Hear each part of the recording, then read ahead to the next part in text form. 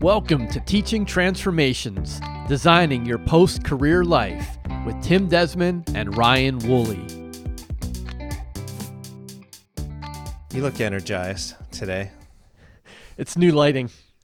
Is it? I'm upgrading my video. So I got a new camcorder I'm using as a webcam. I've got new lighting. I'm not quite done with it yet, but I'm working on it. I'm trying to up my game in video. You know people from this podcast can't see you, right? Well, I had a session right before this one, and I have one right after this one, so I got to leave the whole rig up. Oh, okay. I just wanted to be pretty for you, man. I figured. I appreciate that.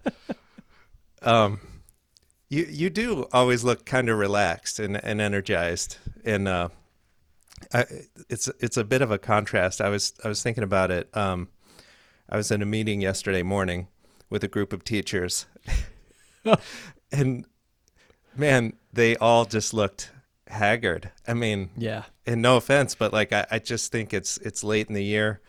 It's been a really rough year. People are burned out, and I mean the bags under people's eyes was so obvious. Yeah, I mean, how does it compare? I know April and May are kind of tough to get through, especially at the high school level where you have kids who are halfway out the door and not focused. But like, how does this compare to other years? It's been a rough one. I mean, I think people really feel burned out because I think a normal year is hard to keep up with during the school year, but with COVID and all the remote and hybrid learning scenarios and all the extra little tasks that people have to do, like in our lower school, I mean, they're doing lunches in the classrooms, so the teachers are like having to rough. like set up partitions, sanitize everything before and after. It's a whole another thing that's happening in their classrooms that they have to keep managing every day. And I think people are tired for sure. Yeah, and I think too, it's probably like the summer wasn't very restful. This is all a carryover from last academic year, so it's not even like it's sort of a double whammy. I am hoping a lot of teachers for their own benefit get some time away this summer, because I'm hearing that not just from you, but I'm hearing that sort of in other places that teachers are just really tired at this point. Yeah. Well, you shared that article with me, that NPR article that was just posted recently, I think, but that describes, the sort of burnout that people are feeling this year and the need to nurture and take care of themselves. The funny line, the line that stuck out to me as being funny was that teachers are seeing self-care as like one more thing they have to do. Yeah. And it's like, and it makes them even more stressed. Yeah. I mean, it's Exactly. it's not funny, but it's like, wow, I've seen that. Yep. Yeah. I mean, it's no surprise either. It might be a surprise to our listeners who are not in education, but teaching usually ranks right behind nursing as one of the most stressful, low-paying, relatively speaking, occupations. Like, it is incredibly demanding emotional work without the compensation that should go along with it. And typically nurses are at the top and teachers are usually right behind them. Yeah. Well, in the compensation piece, I mean, we've talked about, I don't think that's a big motivator for people, but it has an impact on certain things like, many of us don't have the income to sort of like hire house cleaners and, other folks to sort of help us get through our day. And so that means, we have all that stuff after we're done with our days. Usually we're catching up on the weekends, getting our houses in order and all that, which everybody has to do. I mean, that's not unique to teachers, but I do think there's a place where that income, makes a difference sometimes. It forces us to be, I mean, we've talked about like, I do a lot more car work than I probably really want to, but it saves me a few bucks. So Can't you just wait until summer because you have summers off? yeah, yeah, Teachers love hearing that one, don't they? yep, yeah, It's a total myth, by the way. yeah, Right? I mean, oh yeah, that's sort of the inside joke. And I remember one time, this was very early on in my teaching career. One of my family members made that comment to me, something about, "Well, what do you care? You have summers off." And I remember I went and I broke it down like how much it cost and like what the cost structure was based on hours and how many hours I was spending. And then I took it back to the family member. I'm like, okay, so if you want me to take care of your kid, like here's what it would cost you. And it was some ridiculous figure. It was like $130,000 a year or something. And like and the whole idea of having summers off is kind of funny too, because your typical teacher doesn't work an 8-hour day. yeah, They're probably working a 10 or 11 or 12-hour plus day hmm, for 9 months or 10 months of the year. So yeah, yeah, we know that, but it's good. It's good to remind or inform people who might not be in the profession. yeah. Well, that article got me thinking about just all the layers that have been added over the years of new things to be responsible for. Even just the trainings. When we catalog our yearly trainings, I mean, we now have, we got to be in the double digits. I mean, I'm talking about like yearly bloodborne pathogen training, child abuse recognition training, harassment recognition, like active shooter drills, technology security training, all of that kind of stuff. And pedagogy, keeps evolving too. So, I think people who are really trying to keep up with their teaching game are, there's new tools coming out all the time. People are trying to build toward personalized learning, blended learning, mastery learning. And then, in public settings, there's a lot, just in terms of addressing standards. It's a lot. I give people credit in the profession. I really, I think, I still think it's a really noble profession. But I appreciate, the sort of the level of workload that a lot of my colleagues are carrying. It's not easy. Yeah. But I want to pivot a little bit, still kind of on this topic of self-care, but I want to get into, again, we're talking about people who find some sort of transition to the next stage, again, whether that's conventional or more accelerated. But one thing I've noticed, I've been in the profession long enough to see a lot of my good friends and colleagues retire. And I always, first of all, I have to just admit up front, I'm not the best at keeping in touch, even Neither with people. am I. I mean, even with people that I really respect and really feel a friendship with, it's just not something I'm good at. So I find myself kind of like thinking about them and wondering like how they're doing, wondering how connected they feel. But I gotta imagine that has to be something that's sort of hard. Not hard, but like you just to stay connected, because I think about the communities that we have in academia. That's one of the big benefits. I mean, we have great communities that we're part of, and a lot of us, I think don't take that for granted. But when we transition away from the daily connection to those communities, I could imagine that, that could be lonely, it could be isolating. And just, given your transition, even though it was a conventional and a little more accelerated, I mean, did you experience that kind of stuff? And if so, what did you do about it? Yeah. Yeah, I'm still dealing with it. Mm-hmm. I think I always will be. I'm coming up on 4 years now of being retired from teaching, and I've certainly built a community, and I've joined communities in this publishing industry that I've been in. But even before the pandemic, that was all, that developed through online relationships. Now, some of those spilled over into real life. And we talked about Authors on a Train, and how I've done writing retreats and events, and have met some of my friends in real life, but it started remotely. And I those remote communities are not the same. Like they're better in some ways, but in some ways they're lacking. And I think too, the other element to this that's kind of tricky, and this might be different for people who are not teachers. Although I could see this happening in the medical field or nonprofits, but when you are working at a school, you are tightly bonded to other people in the best interest of someone other than yourself. Like, you are there to create quality children. Like, that's a mission. Like, it's not a mission statement. It's a mission, right? And that's different. And you get really tight with those people because you really believe in what you're doing. It's extremely important, and it's beyond your own scope of importance.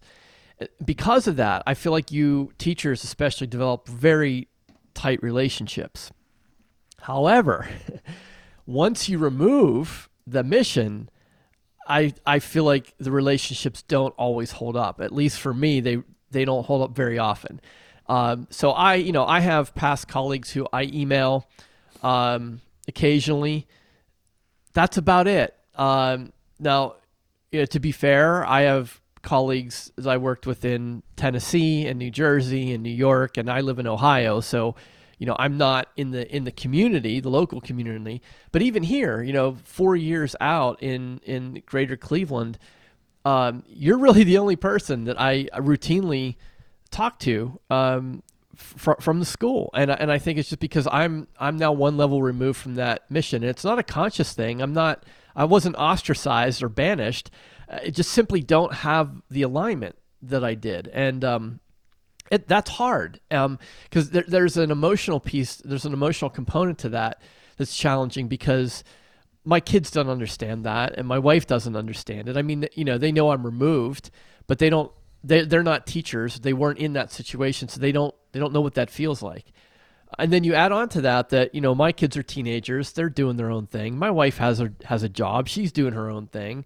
So it's not like I retired and now I'm spending all my time with my family. Like, they have their lives. So it's been tough. It really has. I can't really say that, like, oh, I've got this licked, or yeah, this is all you do is this. I think whenever you transition out of a career, that's a reality you're going to have to face. It goes for everybody. Yeah. Well, you are a self-proclaimed introvert, as am I, and it may impact introverts differently than extroverts, but I think regardless of where we are on that spectrum, we're just used to that, the constant just connections that are all around you that you don't even have to work on. They're just there every day. And then when that goes away, or when you step away from that, do you need to fill that in? I'm convinced that you hear people say things like, you always want what you don't have. The grass is always greener, right? I think that's somewhat true, but it's really a reflection of our need for balance.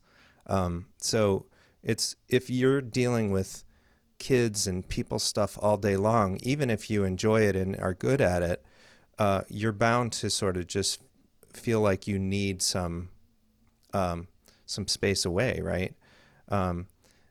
But when you have lots of space away and you don't have a lot of that, daily interaction with groups of, several groups of people, then you probably want more of that.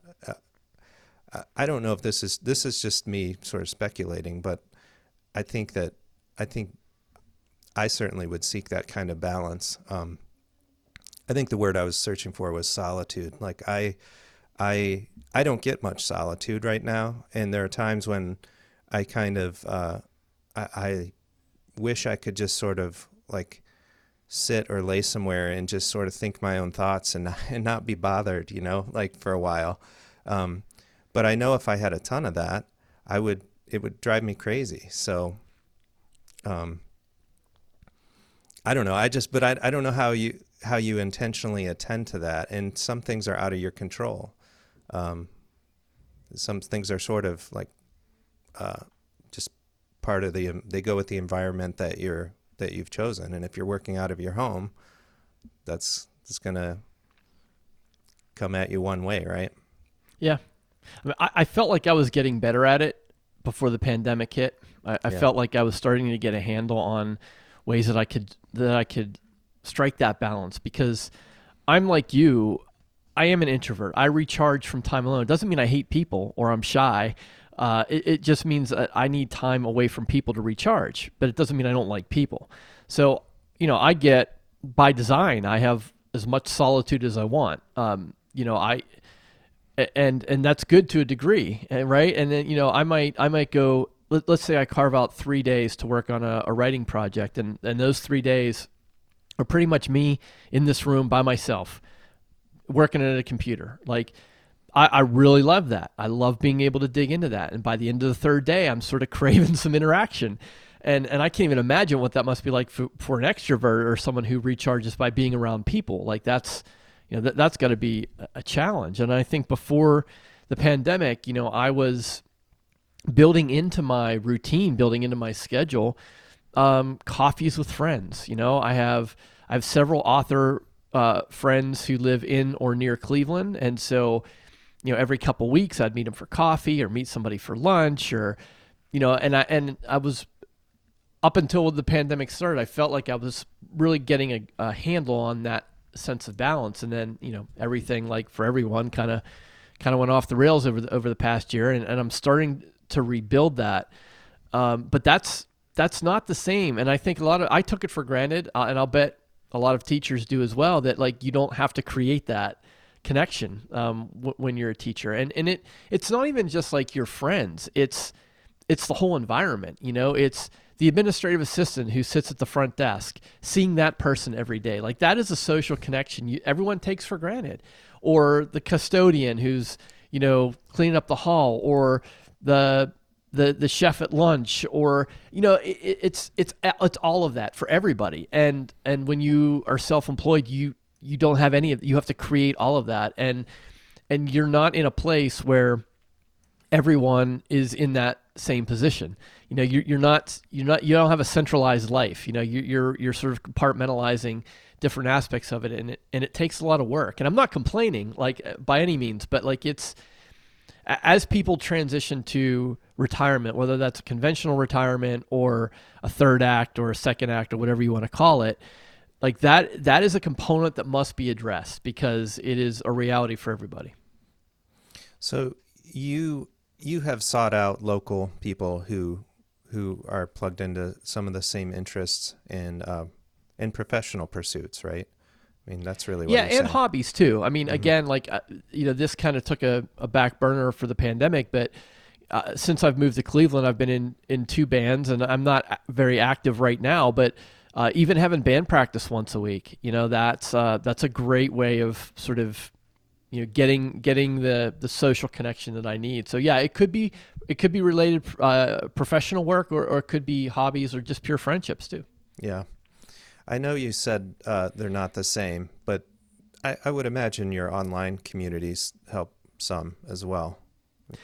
Oh, they totally do, and I think they're a really important part of my life, and a lot of my best friends right now are people who I interact with predominantly online. I have met a lot of them in real life, but one of my best friends lives in Bath in England. I have another good friend who lives in Costa Rica. Zach lives in Nashville. Like, these are not people I'm just gonna pop in and have a coffee with. But and so I think that that's something that it requires a little extra work too. So you can have these online communities, and you can make them what you want them to be, and I think you can invest in as much or as little as you want, and you're going to get that kind of return from them. Hmm. Well, I'm wondering about, we're connected right here. We joked at the beginning. We're seeing each other's faces as we're having this conversation, and that's important. Like we communicate with our face as much as through what we say. And so I think it's helpful to see people's eyes, to see their body language. And, just thinking about the culture of Zoom that has been established during this pandemic, I think video chat is obviously something a lot, the majority of the world had to become comfortable with over the past year. And I wonder if that's going to carry forward and become a way to have a little bit stronger sort of personal connection, like we have right here. Yeah, absolutely. I've already seen. I mean, it's anecdotal. You're talking to one guy, but I can tell you that the difference in just people's willingness to video chat is completely different than it was pre-pandemic. And like now, when I book guests for the Writers Inc. podcast, there's never any question. Like it used to be, okay, well, how do you guys do this? And I would say, well, there's this Zoom, and then like I'll send you a link, and then you make sure. Like I don't have to do any of that anymore. I just say, okay, here's the Zoom link, and people just know. So, and that's really strange because Skype has been around for a long time, and yet it took the pandemic and Zoom to make it all video chat ubiquitous. Even though we're not using Zoom to do this, like that sort of that sort of idea. The other thing too that I think I've noticed in the past year or so of doing interviews is just how important that video is. And for the Writers Inc., we don't post the video anywhere, but I tell everyone I interview, please have your webcam on. Like it makes all the difference. And I can't control that. And there are some guests who don't, and it's so much harder for me to conduct the interview when I can't see the person's face. It's tremendously difficult. And I think it's why once the technology surpassed what was available on a telephone, the people stopped using it. People, there's making phone calls is not what it used to be. and I think part of that is because the culture has sort of evolved in its communication methods. And part of that has been just the ease of use of video chat and the differences we're talking about. And I just for me, like picking up a phone now, I will just avoid that at all costs. Yeah. I've always avoided that at all costs. I hate being on the phone. It's funny. I see it in, when we meet with our head of school, we have like a weekly meeting as a group with him, and we talk strategy and we talk about what's going on, and a lot of times he flows ideas past us and he wants to get a reaction, and you can see him looking around the boxes. It's kind of like the Brady Bunch type of thing but he's really watching to see, Yeah. Do you agree? What are you thinking? And so when people have their video turned off, it just cuts that off. And I mean, he's basically expressed that he really wants us to have it on unless we need to have it off. And I totally get that. Yeah, it completely makes a difference. There's no question about it. Mm-hmm. So aside from, using tech, how can we help our listeners start to think about ways that they can be proactive and intentional about, even if it's far out on the horizon, what kinds of communities can they start to build as a bridge that will be an important part of their post-career life? Yeah, I've been thinking about this, and I'm not a fan of giving advice. I just kind of like to share what my experience has been, and I think what worked for me, and again I have to get better at it, but I think right now when retirement seems like it's close, but it's not right in your face, or you're thinking like, I've got to get this unit plan done now. I'm not thinking about retirement. Like they're just not even on my radar. Now is the time to start exploring communities that are passion-based or are connected to hobbies that you have or interests that you share with other people. I don't think you necessarily need to go onto LinkedIn and find other groups of teachers and do teacher talk. Like that's not necessarily it wouldn't be what I would do.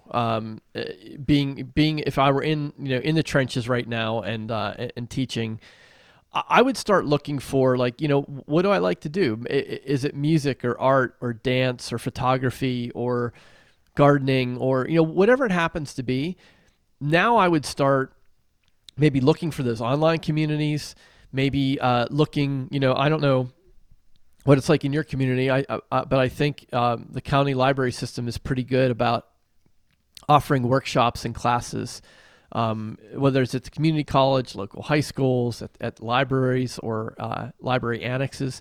But those are great opportunities to start to build relationships with people who are outside of your workplace, but aren't necessarily tied to any sort of monetary gain. Like, there's no pressure involved there.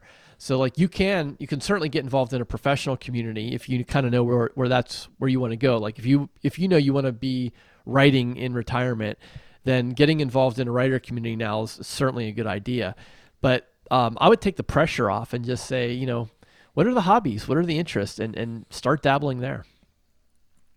Well, it might take a while to find the right community because there are a lot out there, and you just don't know necessarily what's going to fit you well. So I think that's partly what we're trying to help people see, is that this could take a while, and you can really work on this over time and start long before you get to that cliff, right? Yeah, yeah. And your interests change. So, like, maybe 3 or 4 years from now, you'll be in a different group based on what you're into at that time, and that's all right too. Yeah. Now, if you were to start your own community, how do you do that? Whew, that's a good question. Maybe that's a whole different episode. It might be, because Yeah. it's sort of like a level 2. Yeah. You have to have a certain organizational skill set, I think, is the best way I can put it. Like, you have to be able to be a good project manager and also a good people manager, because if you start a community, just by default, people are going to look to you as the leader of it, and that carries some responsibilities, and some of that can feel like work depending on how you're doing it. So, it might be worth leaving that as a phase 2, because also, you're also going to learn how communities are run by being in them. Mm-hmm. So it might be better if you're sort of staging the process to get into a group and see how other people run it, and sort of take some mental notes. Like, what do you like? What's challenging? What are they doing well? Where are the gaps? And then if and when you decide to start a community, then you'll be a little better informed about what to avoid or what you need to do. Yeah, that makes sense. I think I look forward to when I have more time in my life, reconnecting in higher ed a little bit. I worked in higher ed for 10 years before coming back to K-12, and I just, I've always loved the feel of it. I met a lot of people during my time at higher ed who were, taking classes. A lot of universities offer classes for free to people of a certain age. So I think that's a benefit people can pursue. But there's also just a lot of activities around, and actually, really not even just higher ed, even in K-12, but, plays, speaker series, we have all those things here too. But when I think about some of the amazing speakers that we had on our campus, when I worked at a university, I mean, it was all free, and all I had to do was show up, but I would have paid good money to go see a lot of those speakers, and there's a lot of that kind of stuff that happens. So I think there's a lot of opportunity there as well. Yeah, definitely. And a lot of those, like you said, are open to the general public too. And if you're a learner, if you're a lifelong learner, those are the kind of things that you really enjoy, and communities can be built around that. I mean, there are some very passionate people in certain disciplines that would love to sit around a table and talk about it once a week over a cup of coffee or some tea or something. Yeah, I think academics are comfortable and academic environments. Yes, for sure. Thanks for listening. Go to teachingtransformations.com and get instant access to Transformations, the free weekly email with the best personally curated resources to help those in their late 40s or 50s to design a post-career life.